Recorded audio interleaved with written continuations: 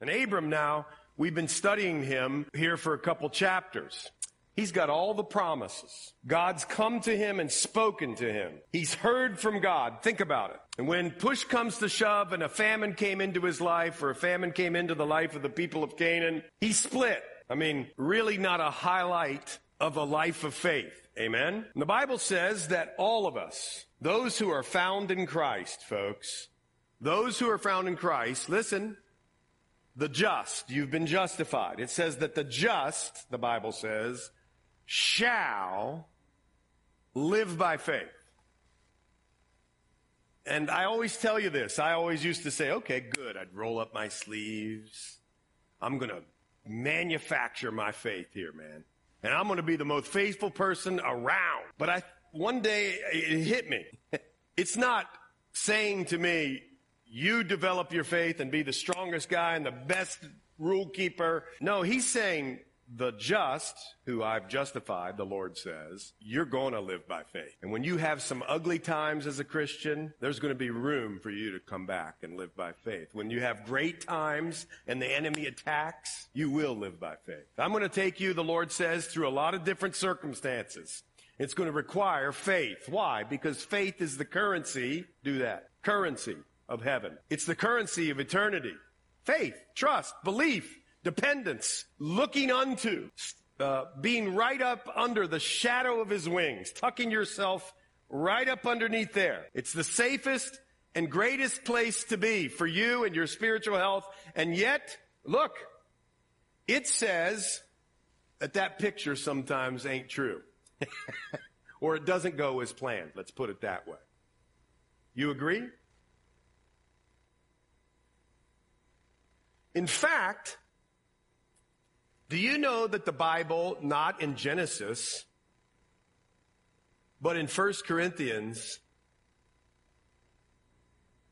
10:12, it says this, let anyone who thinks that he stands, the picture is that, standing tall, boom, you put your tie up, and you got your jacket on, and your chest is puffed out, and you know what's in. But anyway, and you're just, boom. Take heed, you see. Take heed. Just really be careful, the Lord says. Let anyone who thinks that he stands take heed lest he fall. And if anyone knew that, it had to be Abram. Can you imagine, listen, coming through Genesis 15 and the Lord saying, I've accounted it unto you, your belief, your trust, your faith, your dependence. And you now have my righteousness into your spiritual bank account because you've believed. You're on this side of the cross looking that way to the Messiah. We stand on the other side of the cross looking back. And the Bible says, watch. What a freeing doctrine. It makes me and puts me on a spiritual high every time I read it. Hopefully it does you too. I think it does. That he who knew no sin became sin. 2 Corinthians 5:21. So that you might have the righteousness of God in him, in Christ. Oh my. So that those who put their trust in Christ, the imputed sins, the sins that were imputed to Christ at the cross, now, those people who put their trust in Jesus and all that he's accomplished, his death and his resurrection, now it comes back to you, a spiritual judicial transaction, and that's that you're righteous. And Abram knew it. The Lord told it to him. I mean, what kind of spiritual high must he be on? And what's really interesting about faith is when we're riding those sort of waves of the Lord, we have this weird tendency to say, man, am I doing good? Tie up, coat on, chest puffed out, ready to be faithful. But the Lord does it, doesn't he? And now we come into chapter 16 after Abram's heard this covenant, known that has the righteousness of God. And now God's given him a covenant again. Talk to him about the descendants that will be First he said like dust, then like the stars in the sky. Later in Genesis he'll say like the sand on the sea. You're going to have descendants like that. And oh, by the way, you're going to have, it says at the end of chapter 15, you're going to have the land from the river Euphrates all the way down to the rivers in Egypt. And all the way out there in the eastern areas, you're going to have that land. And your descendants are going to have that land. He gives a people promise, a descendants promise, and a land promise. Now remember how beautiful and how touched you would be as they cut the animals in half to make the covenant together, That he's cut the animals in half, usually the two parties who make a covenant. I give you money, I give Chaba money, Chaba offers to cut my lawn, I give him money. And we would make this covenant, cut the animals in half, and walk in between as if to say, if one of us doesn't make good on the covenant or his end of the deal, you're going to be like those animals that are beside you. And remember, when God made the covenant with Abram went to sleep, and God passed through there unilaterally by himself. It's as if God's saying, here, I'm just going to give you everything. I mean, what kind of high would you be on here if you were Abram? And that's the point. Take heed lest you fall, the Bible tells us. Take heed lest you fall. Now look at this. Sarah, Abram's wife, had borne him no children. I want you to turn in your Bible and go back to chapter 12, verse 2.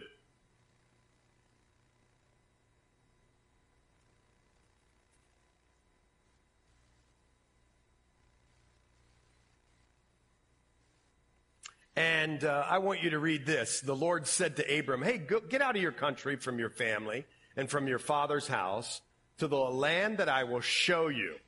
And I'm going to make you a great nation. I'll bless you, make your name great, and you'll be a blessing. I'll bless those who bless you, and I'll curse him who curses you. And all the families of the earth are going to be blessed. And look, keep going with me. Turn over to Genesis chapter 15.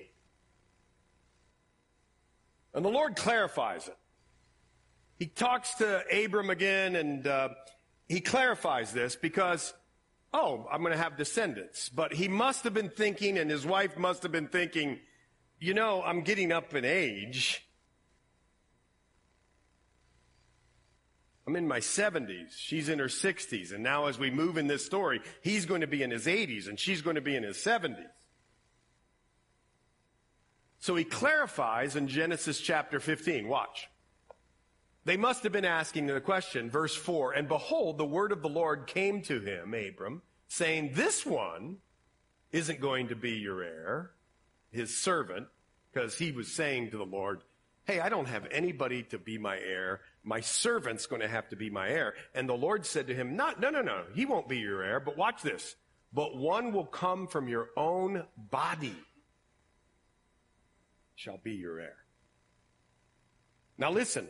Between Genesis chapter 12 and the chapter that we're currently in, 17, 10 years have elapsed. Have you ever waited for a promise for 10 years? And in this age, we don't like to wait for anything. I mean, come on, seriously. You ever been to a Wendy's or a McDonald's and you order and you have to wait there for more than 5 minutes? You're like pounding the steering wheel. What's wrong with these people? This is fast food. Why can't I get my fast food? It took you 5 minutes and 38 seconds to get me my food. What is going on around here?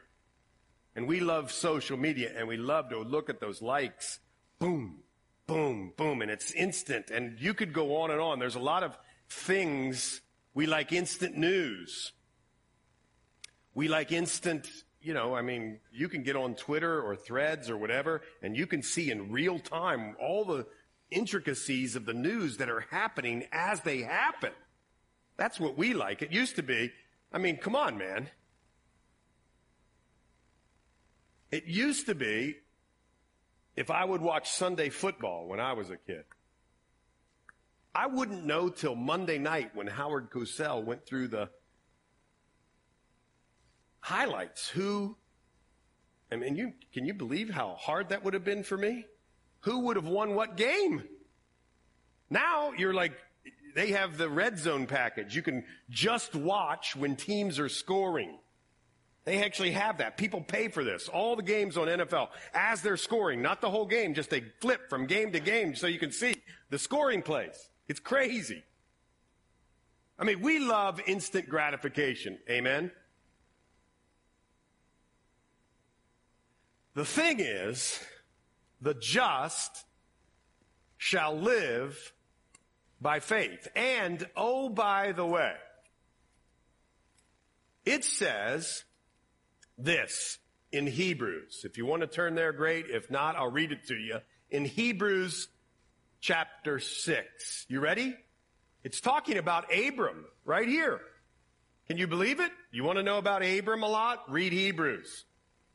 It says here in chapter 6, verse 13, for when God made a promise to Abraham, because he could swear by no one greater, he swore by himself, God did, saying, surely blessing I will bless you, and multiplying I will multiply you. Amen? Everybody with me? And you're saying, now look, now before we read the next verse, eyes up. It's been 10 years. You told me, Lord. It was a promise. Are you a liar? Do you really love me? You don't even think about me.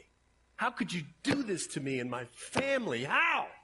People might be tempted to say, and have to say, I'll bet a lot of people in here, including me, or starting with me, have said it.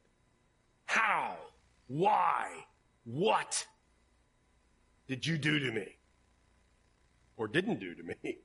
But look at this in verse 15. And so, after he, that's a little h, had patiently endured Abraham. Time out. I don't know about you, man, but I don't dig patience in my flesh. I have no patience. I'll take a route that's 20 minutes longer if I just don't have to sit in traffic. It's so stupid. It defeats the whole purpose. I want to get there quicker. I look on Waze or whatever, the maps. I see the red thing. I don't care if I have to go to Siberia to get to the place. I'm going because I hate to sit in traffic. Is anybody with me on this? Yes. Look at our hands. Yeah, well, I'm impatient, but it says that Abraham, look at this again. And so after he had patiently endured, he obtained the promise. Now watch. God determining to show more abundantly, to verse 17, to the heirs of promise, the immutability, it doesn't change, in other words, of his counsel, confirmed it by the oath, in which it is impossible, listen, you get this? It's impossible for God to lie. You know how you get to that point where it's the fork in the road? Like if you're ready, you're at Starbucks or something and I don't know, you took the wrong drink and they're there for the moment. You're going, should I tell or should I not tell? In other words, you're changing. Look, the Lord has no option because in his nature, he must be truthful. We have an option, you see? And so you go and you go, wow, God doesn't lie. We might have strong consolation who have fled for refuge to lay hold of the hope that's set before us. And who is the ultimate hope? Jesus, who's set before us. And we were set before him when he marched to the cross. He's now set before us. That's where we're going, to be in heaven with him for eternity. It's amazing. And the Bible here in Hebrews says that Abram had to learn. And I had to give to him my patience because he and his wife were running out of patience. Amen? And you can kind of see where they're coming from, right? Do you guys see where they're coming from? 10 years, man. I've been serving you 10 years, Lord. That's how we get. So if you flip back to chapter 16, that's the background here. There's a promise given by God. Sarah knows about the promise. And the wife of Sarah had borne him no children. That's a big problem, but he still has the promise. And she had an Egyptian maidservant whose name was Hagar. Now, if you really want to, I'm going to do a little side trail here. We'll get back to the story in a minute, although this does apply. I mean, if you really want to do yourself some good, to really help you connect the dots of who Hagar is and the whole of the book of Genesis, do you remember back in Genesis 9? Turn back there. That God had sons. How many sons did Noah have? Yeah, 3 sons. I saw somebody over there say it. And then if you go to verse 18, you can see who they are. Ham, and Japheth. And look, and you got to know one other character. Ham was the father, of Canaan. And anyway, these 3 sort of one gets in trouble, okay? And his name is Canaan, the grandson here. And it says, "Cursed be Canaan, a servant of servants. He shall be to his brethren." And then look down in verse 26. "And he said, Blessed be the Lord God of Shem, and may Canaan be his servant, and may God enlarge Japheth." Okay, everybody with me. We have 3 sons. Then one of the grandsons gets cursed. But watch. Then you turn over to chapter 10. Hold on. If you get this, man, you're going to connect the dots. You're going to know more than 99.99999% of the people who study the Bible. Over here in chapter 10, when you sort of glaze over with the table of nations, it describes who these 3 families are or became as they had descendants. Shem, Ham, and Japheth. And the first one was Japheth. And you go through it all. And then you go over to verse 6 of chapter 10. Everybody with me? I know this is a side trail, but it's going to help your biblical knowledge. And it says the sons of Ham were Cush, Africa, Mizraim, Egypt. In other words, Hagar is a descendant of Ham. Isn't that interesting? Now remember, there was a problem with that line. And you and I and we talked about it back then. And the Lord's coming through a different line. But we get here and it says she had an Egyptian maidservant. You know what you ought to start thinking in your mind? Wow. Descendant of Ham. I know that because I'm building line upon line, precept upon precept. Good name for a ministry, by the way. But anyway, and I'm building blocks here of my biblical knowledge so I can know the Lord better. And she's an Egyptian. And look, remember, I told you at the beginning, Abram had a crisis of faith already. A famine comes in chapter 12, and he runs out and moves out and gets down into Egypt, which is always a picture of the world or carnality, living according to the flesh. And he runs there. And no doubt, it says in chapter 12 that he accumulated riches. So it's most likely that this family, Sarah and Abram, she became a maidservant as they left Egypt and went back up into the land of Canaan. Isn't that interesting? Well, I think it's interesting. It helps your Bible knowledge at least. So when you go back, you go, well, okay. You got Sarah, Abram, no kids, and a maidservant named Hagar. So Sarah said to Abram, here it comes. What do we do when the Lord doesn't deliver like we want him to deliver? What do you do when you've prayed and you've prayed and you've prayed and the Lord isn't delivering like you want him to?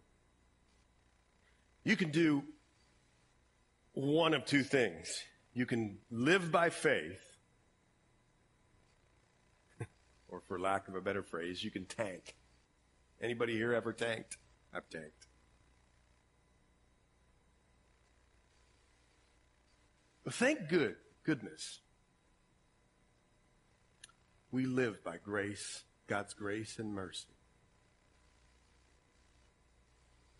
Because here, Sarah says to Abram, see now, the Lord has restrained me from bearing children. What do you think about that? I mean, what do you think? You think she's being faithful right there? Is that language of faith? Or is that language of distrust? It seems like it's some sort of language of distrust. Now go back with me. I know I'm flipping. To Hebrews chapter 12 again. Sorry, I should have had you put your finger in there. But this is important. This is all about the patriarchs. And this is now 11 and 12 of chapter of Hebrews is the faith hall of fame and the race of faith. And look in verse 15 of chapter 12.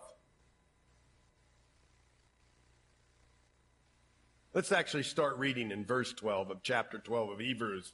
Therefore, strengthen the hands which hang down. You ever had your hands hanging down or your eyes hanging down? Or you were weary or roughed up by life and you just felt weak? Well, make straight paths from your feet so that what is lame may not be dislocated, but rather healed. Pursue peace with all people. Oh, man, I wish Christians did that. If we just did that, by the grace of God. Pursue peace with all people and holiness, without which no one will see the Lord. Look at this. Looking carefully, lest anyone fall short of the grace of God. Watch. Lest any root of bitterness spring up and cause trouble, and by this many become defiled. It was on there a minute ago, no problem. You have the picture-perfect idea of what family life is. And all of a sudden, this family, Abram, the father of the Bible, I mean the Old Testament, this is the man, gets into this place because of distrust of God's word. You're going to see it here in a minute. They don't trust the promise. It's been 10 years. You must be lying. Why are you doing this to us? We asked for a kid. You told us about a kid. You haven't given me the kid. What's wrong with you? Why are you doing this to me? What is he doing? What are they doing? They're distrusting God. They're not trusting him. They're saying to God, you're not a deliverer of promises. You talk well. You talk a big game. That's what they're saying. You talk a big game. Where's my kid? Now, wait a minute before you go on and be too pointy at them. You ever said that? Maybe you didn't say it like I just said it, but I bet you've said it. So have I. And the Bible here says one of the things that negates faith is not this big amount of bitterness, just a little bit. Like when you scroll through all the reels on Instagram and you go, man, Joe lives across town from me. Why is Joe's house like that, Lord? My house is like this. Joe's is like this. My house is like, look at his car. Oh my goodness, Lord. I've been serving you for years. Look at this car, Lord. What did I just do? I just let a little root of bitterness come in there. Boom. Or why do they get along great and my marriage doesn't get along great? What's about them? Or why do their kids look like that and my kids look like that? Whatever. Or that guy has that job and this. Why does he get to be on the varsity basketball team and I have to be on the reserve? Whatever. And look, watch. It doesn't mean gobs of it. It just, boom, just a little seeps under the crack of the door into your heart. Boom. And it's a destroyer of faith. It destroys faith. That's what the Lord says. And that's what's happening here. Here you go. You got this girl, this lady. She is hearing from her husband, well, God told me, and you're going to be fine. We're going to have a kid. And she goes, well, wait a minute. I can't have kids. Is it going to be from somebody else? And he's like, no. He told me in Genesis chapter 15, he actually didn't say that, but you get it. He told me that it's going to come from my body. So we're going to have relations. You're going to have a kid. And she's like, well, wait a minute. It's been 10 years. Hagar, come here. Let's move God along a little bit. Let's take a descendant of Ham, who's not from the proper line. Not a discriminatory thing. It's that they got outside the will of God.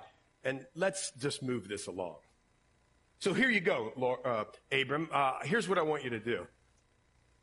Please go to my maid. Perhaps I shall obtain children by her. You can hear the bitterness. Amen, right? You can hear the bitterness, the pain, the distrust, the hurt. And this unbelief, you see, by both Abram and Sarai is going to cause a lifetime of pain. In fact, if you watch TV now, you're watching it play out day by day in the Middle East. It's still going on. It's raging. Some unspeakable atrocities are occurring right before our eyes on CNN and wherever you watch, Fox or wherever you go. It's right there and you can see it and you're blown away and you go, how can this happen? It all started from distrust. Not trusting God's word. Not trusting God's promise. You can take a picture like that and take a family and just trash it. Lack of faith. Isn't that crazy? So here you go, into my maid, perhaps I shall obtain children by her. And Abraham heeded the voice of Sarah. Isn't that interesting? He didn't heed the voice of God. He heeded the voice of Sarah. Of course, we want to be respectful in our marriages. We want to listen and be counseled by each other and sharpen one another and grow together in the Lord with one another in marriage. And yet, Abraham heeded the voice of Sarah. And a lot of people, get right here and they're like, Sarah, how could you do that? I'm like, Abram, how could you do that? You should have just manned up right there, stood up as a spiritual, humble leader and reassured her right there. Right there. You came to the fork of the road and reassured her. No. We're going to trust the promise of God. And furthermore, I love you. Period. Because people will ask you if you're a follower of Christ, doesn't the Bible teach polygamy? No, the Bible never teaches polygamy. In fact, it teaches monogamy. And everywhere that the Bible brings up the issue, it ends in disaster. The Bible tells us in Genesis 2 that there's to be marriage. We're to leave our parents between one man, one woman. Saying that on purpose. And you're going to come together and two are going to become one spiritually, emotionally, physically. And any time that it gets outside the bounds of that, there's disaster. And here it comes right now. And this really isn't a teaching on marriage and monogamy. I want you to think about this. This is a teaching about whether you believe God's word or not. And I say this all the time. You're probably sick of me saying it, but I'm going to say it till the cows come home. Everybody wants to follow the Lord, it seems to me. until we get to the romantic life. It's like, yes, I'll do that. Yes, I'll follow you here. Yes, I'll follow you here. Yes, I'll follow you here. Oh, yeah, but she looks so good. All bets are out the window now. We lose our heads. We don't trust the Lord. This isn't a teaching about monogamy. This is a teaching about whether you and I will believe the promises and the will of God more than we believe what we want in our life. Amen? Yeah, it is. That's what it's about. So he says, I'll heed Sarah's voice or Sarai's voice. And then Sarai, Abram's wife, took Hagar, her maid, the Egyptian, and gave her to her husband Abram to be his wife.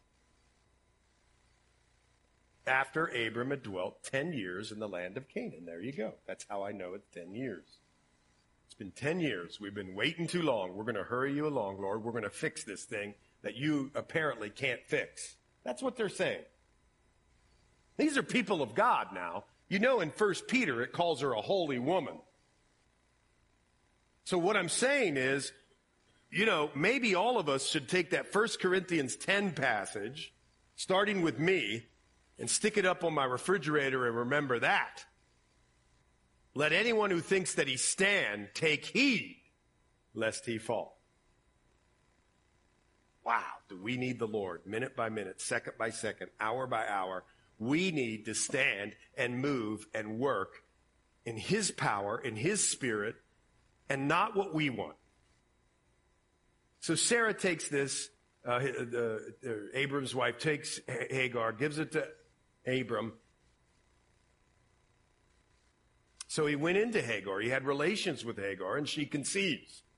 And when she saw that she had conceived, her mistress became despised in her eyes.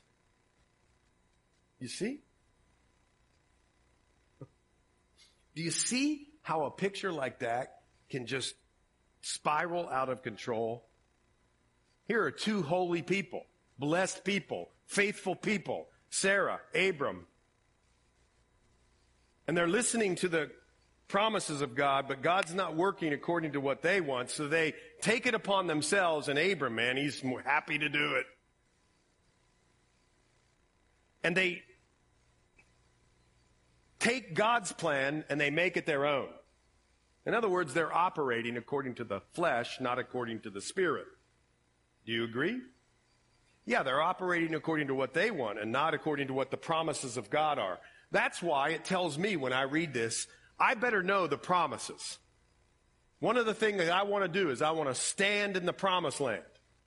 Live in the promised land, in the promises of God, where the promises are. I want to know by God's grace what he's capable of. Listen, and then let him live in and through me, so that I'm not living in a carnal way, but in a spiritual way, as he fills me up with his spirit, so I can go out and believe and live out his promises in a world that's tempting you to not do that.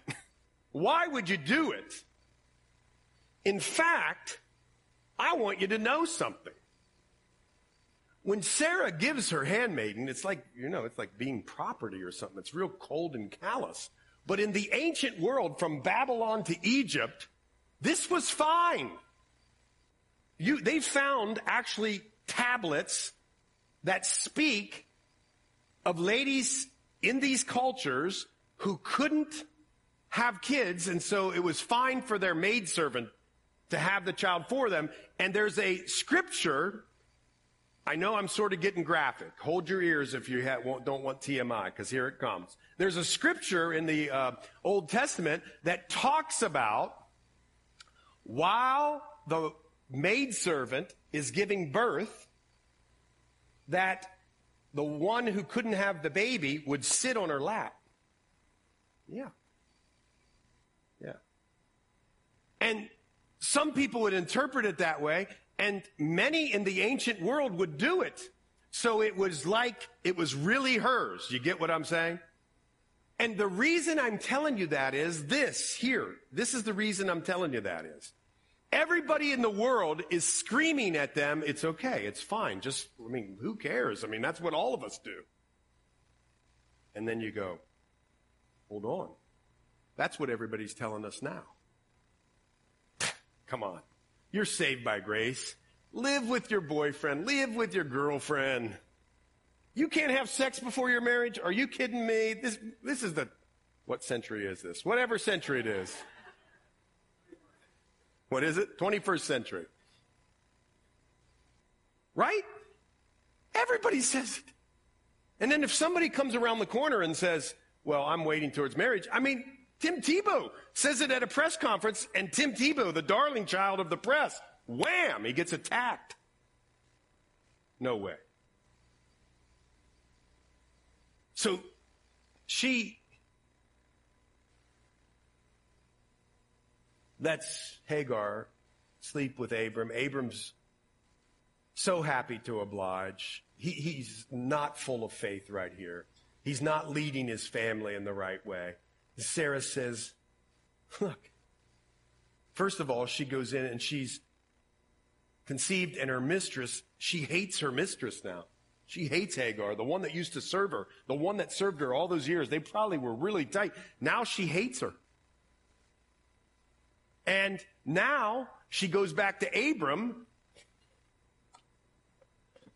Abram's probably lounging around watching football or something. And Sarah says to Abram, my wrong be upon you. All this happened because of you. And by the way, she's not really wrong, but here it comes. Here comes contention between a husband and a wife. I gave my maid into your embrace, and when she saw that she had conceived, I became despised in her eyes. The Lord judged between you and me. Now we're fighting. I'm mad at you. So Abram said to Sarai, indeed, your maid is in your hand. Do to her as you please. What an honorable guy. Oh, my goodness. Where are the honorable men? The biblical men. What are we training up? I just got to tell you this. I'm going to get on a soapbox here. We have Wednesday night church, and we have all these young people come, and I look over there, and it's all girls. I'm like, what? Where are the boys? We're failing and have been failing generations upon generations upon generations of young men who need to be and should be, by the power of God, not in their own strength, that they love God and respect God and respond to God and want to treat ladies the way the Bible says we should. Now, guys, some of you come and you're awesome, and they're back there, and I see them. But there's no honor here. And it's sad because he's the father of the nation here. So indeed, your maid is in your hand. Do to her as you please. No honor. Be a leader. Get with Jesus. That's what I want to tell a lot of the dads here. You know, just, you got basketball every night for every 14 weeks in a row? Fine. Go get a basketball scholarship. Yeah, right.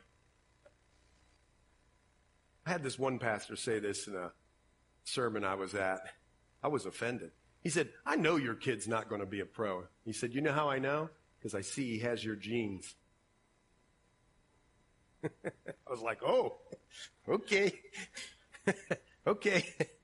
So be careful. You can do it.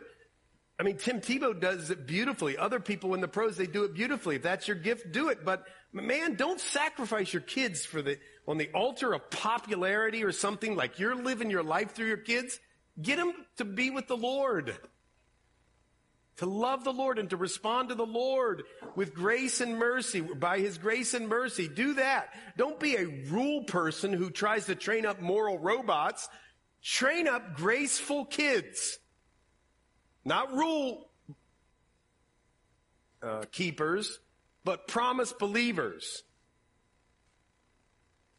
And so he does. And then the angel of the Lord, so he's dealt harshly with her. And look, I want you to see something. Hagar flees from her presence. She leaves.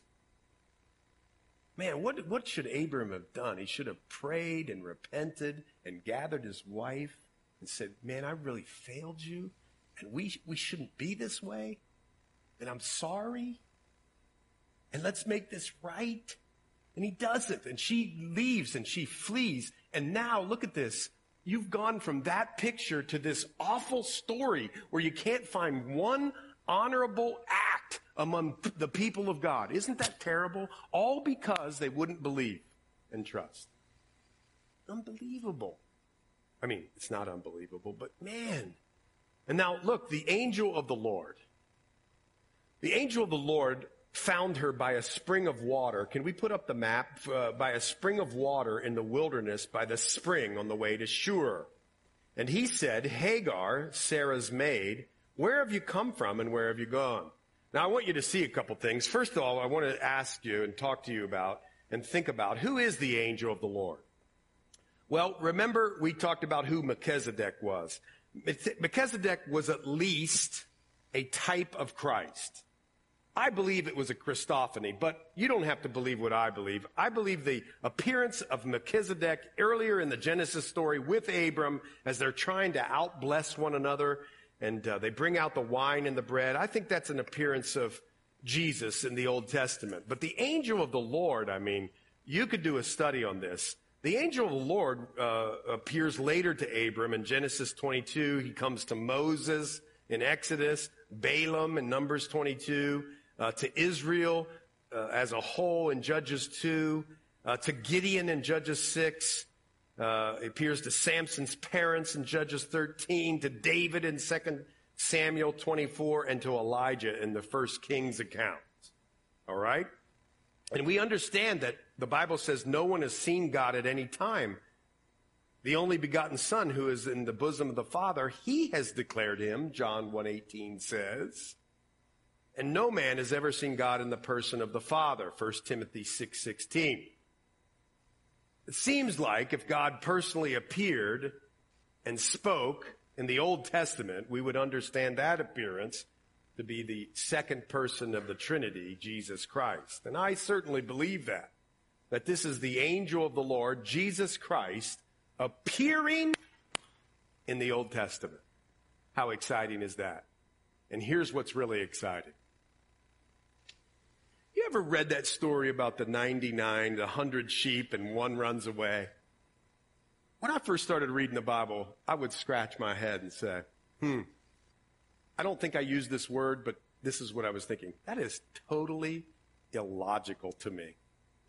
You mean you're going to give up 99 for one? You're going to give up 99 for one? And he really didn't give up 99 for one. I know he didn't. But I'm just telling you, that seems so illogical to me before I became a Christian. And yet here I want you to see something. Jesus Christ, if you believe it's a Christophany, if not, you at least believe it's a type of Christ, but whatever, it's sent from God. Listen to this, listen. Was sent to find the outcast. The person from Ham. Whoa! The one who was bitter and angry and got into a love triangle she shouldn't have got in, and yet she was like treated like property. And, you know, she had her bad moments in this, and she was an outcast. I mean, if you're picking people out of this story, you're going, oh, Abram, big deal. And the Lord did appear to Abram as Melchizedek, if you believe that. At least he was a type of Christ. But what I want to show you is God runs after the people, listen, who don't have it all together. In fact, if you don't have it all together, that's a good thing in a sense. We try to be good little girls and good little boys, and we do it in our own strength. And what the Lord is trying to tell us right here is, you need me, and the way in which I come to you is when you recognize you are weak, I'll become strong in your life. If you feel lonely as an outcast, maybe you messed up in your life, you did some weird things, bad things, whatever. Oh, this is the story for you and me. He runs after. He goes right after. The angel of the Lord goes to Hagar. Can you believe it? And he gets her in the wilderness. It's up here. He's going now down south towards Egypt. And go back up to, right up there. Hagar is probably in this area here, right as she's going out of the land of Canaan, headed towards Egypt. What's she doing? She's going home. She's going back. That's what's happening here. And the Lord pursues her, and Hagar, Sarah's maid, where have you come from and where are you going? Isn't that Cotton Eye Joe? But anyway, I wake you up with that one. I know that. In fact, we'll be playing it in here in 1 week. But anyway, where have you come from and where are you going? And I think that's such a great thing that the Lord asks you and asks me. You know, I hear some people say, don't ever talk about being a sinner. You're not a sinner anymore. You've been washed by the blood. And I get that. That is true. You've been washed by the blood and you're a child of the King and you're royalty. The problem for me is my flesh wars against the spirit. And like Abram, if I don't take heed, I could fall. Amen? And I think what the Lord here is telling you to do is to have a healthy respect of where you've come from. You recognize that you're a dirty, rotten sinner. I recognize that I'm the dirty, rotten sinner. No kidding. Left to myself, I could do the most dastardly things. But with the Lord in my life, I'm going somewhere. And there's this healthy balance. Some people always are, woe is me, I'm a dirty, rotten sinner. Yeah, you are, but come on now, you're a child of the King. And other people are like, I'm a child of the King. And they got their suit on and their tie up and their chest puffed out. And you're like, I'll see you at the bottom, buddy. Because there's a healthy respect. There's a healthy view. I'm a sinner saved by grace. That's who I am. Amen? So here, God asks her that. Isn't that fascinating? Where you come from and where are you going? And she said, I'm fleeing from the presence of my mistress. And the angel of the Lord says to her, return to her and submit yourself under your hand. Now, wait a minute. You're going, wait a second. I got to go back? I mean, I'm in a cat fight with that lady over there. We don't like each other. And the angel of the Lord says to her, but hey, I'm going to multiply your descendants exceedingly so that they shall not be counted for multitude. People from Egypt, from Ham, from the desert areas, Arabs. Now, when I say that, here's what I suspect happens for some of us. We go, okay, we're pro-Israel and we're over here. And anytime something bad happens to the Arabs, great. That's not how the Lord felt about it, nor does he feel about it now. He loves all the people. I don't care what label you put on the person. That's who the Lord loves. Does he love what terrorist groups are doing? Oh, no. Did God choose to reveal himself to all the nations through a chosen nation called Israel? Oh, yes.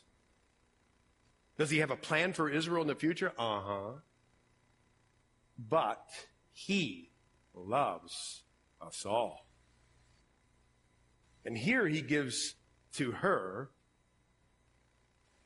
this promise. I'm going to multiply your descendants so that they shall not be counted, or so they shall not be counted for multitude. And the angel of the Lord said to her, behold, you're with child, and you're going to bear a son.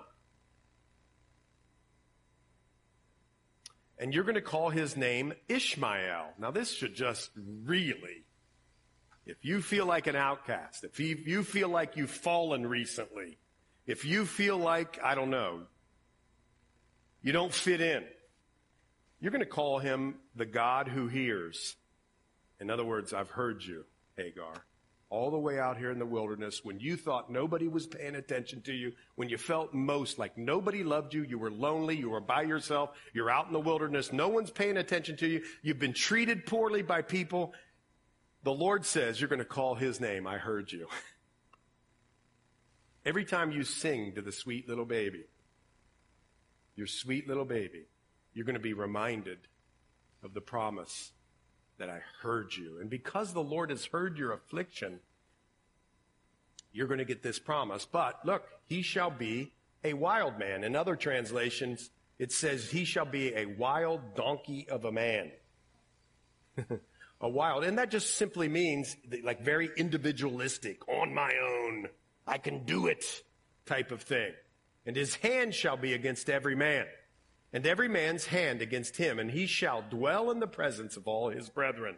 Then she called the name of the Lord who spoke to her, you are the God who sees. Now look, if you are a Muslim, you believe that the promised line comes through Ishmael.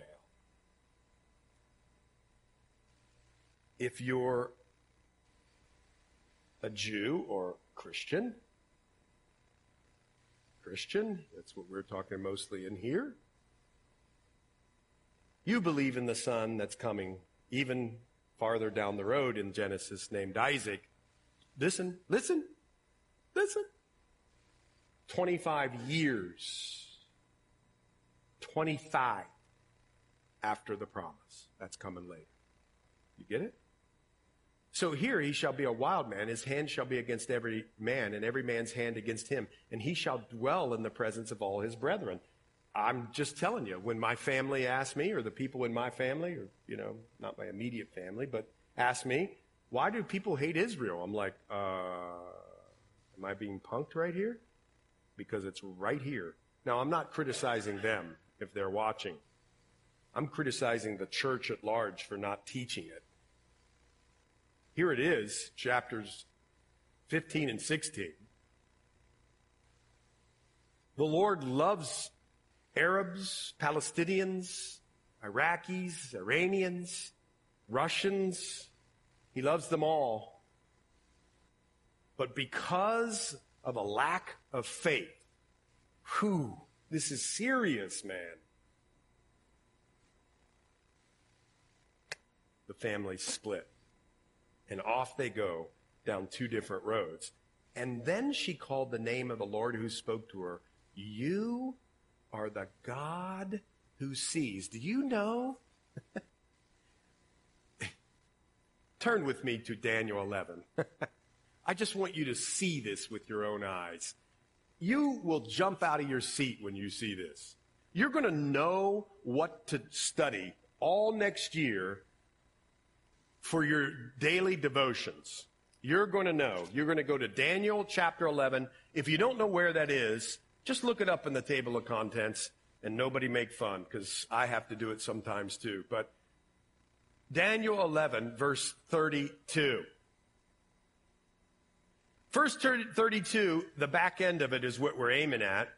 Listen to what it says. Those who do wickedly against the covenant, he shall corrupt with flattery. That's not for this teaching. But the people who know their God shall be strong and carry out great exploits.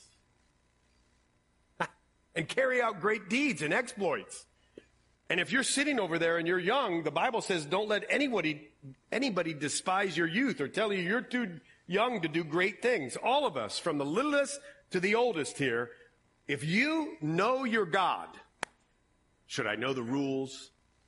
No, not the rules. God, if you know him personally, you're going to do great exploits. The Lord's going to give you the power and the strength to do great exploits. And watch, I just want you to see this, how beautiful this is.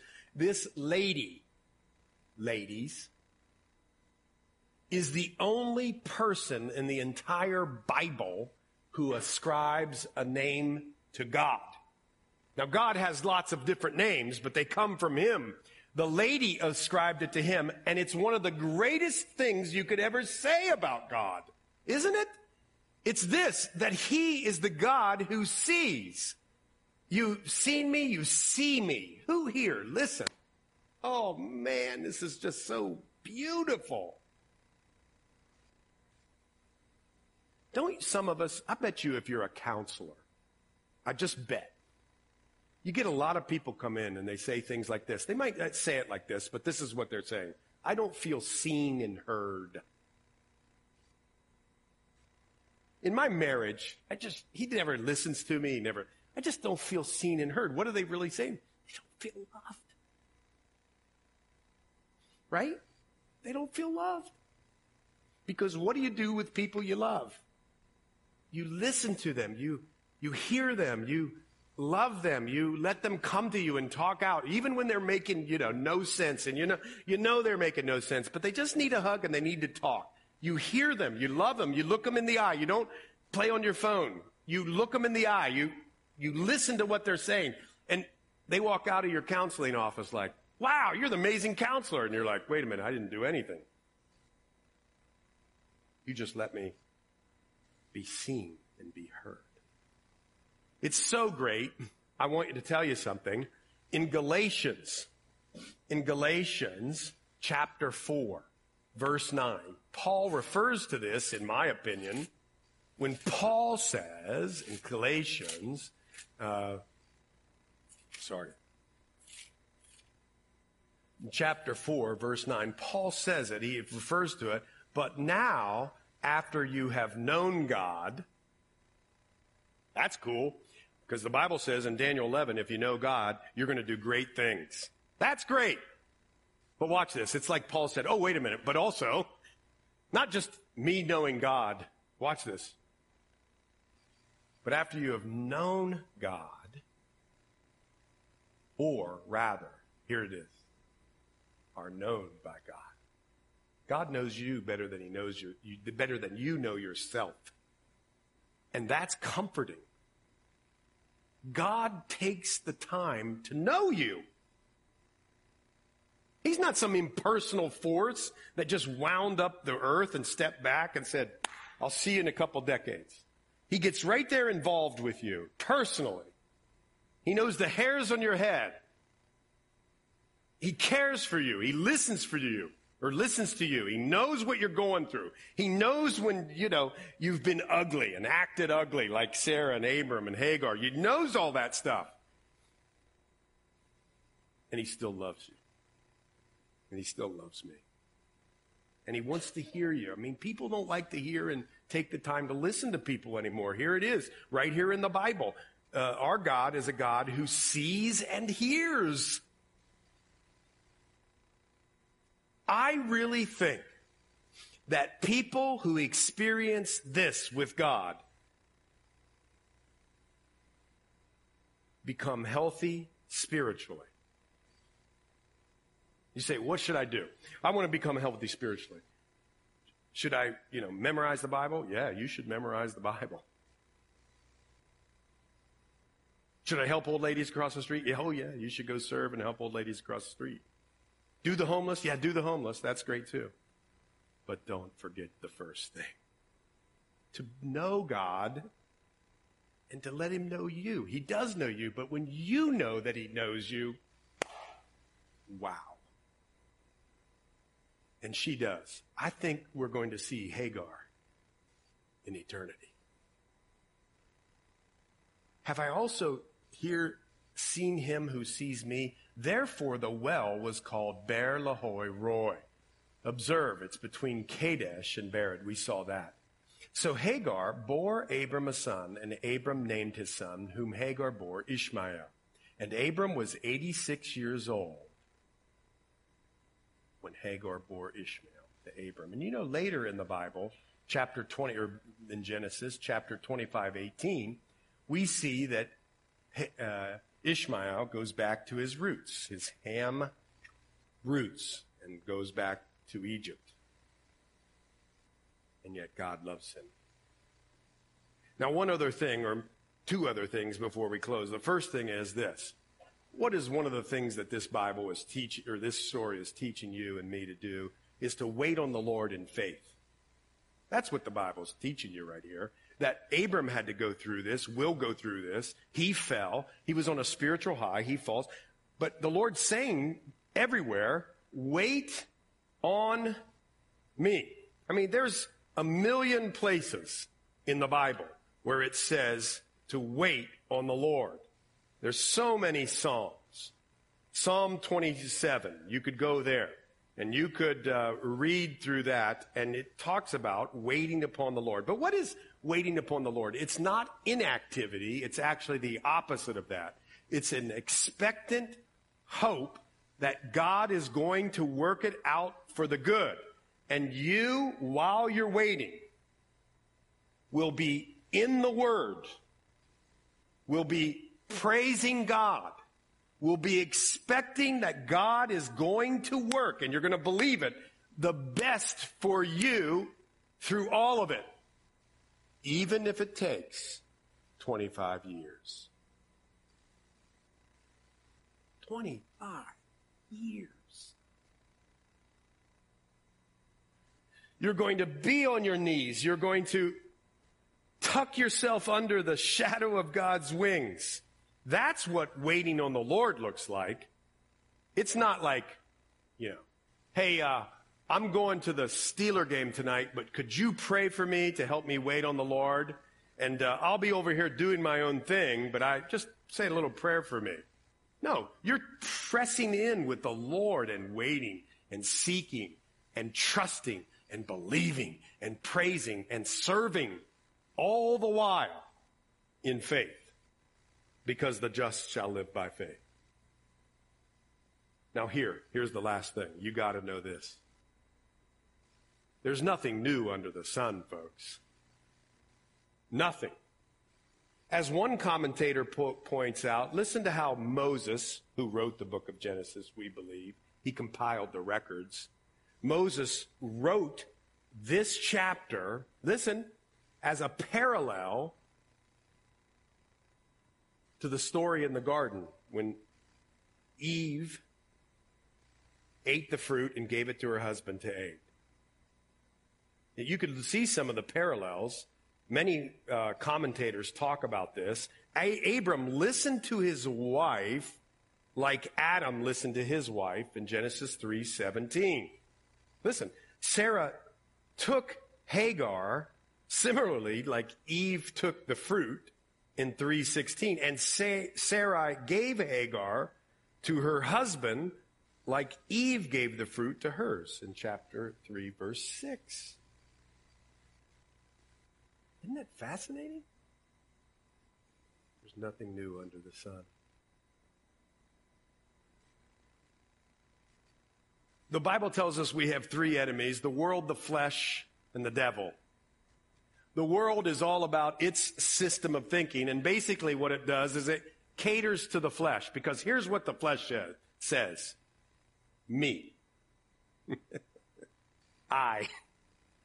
What's in it for me? How can I look best? What can I get? That's what the world does. And then the enemy of our souls, listen to this. He sees those roots of bitterness. It says, don't let the enemy have a stronghold or a foothold. Nothing little. Just don't let him have.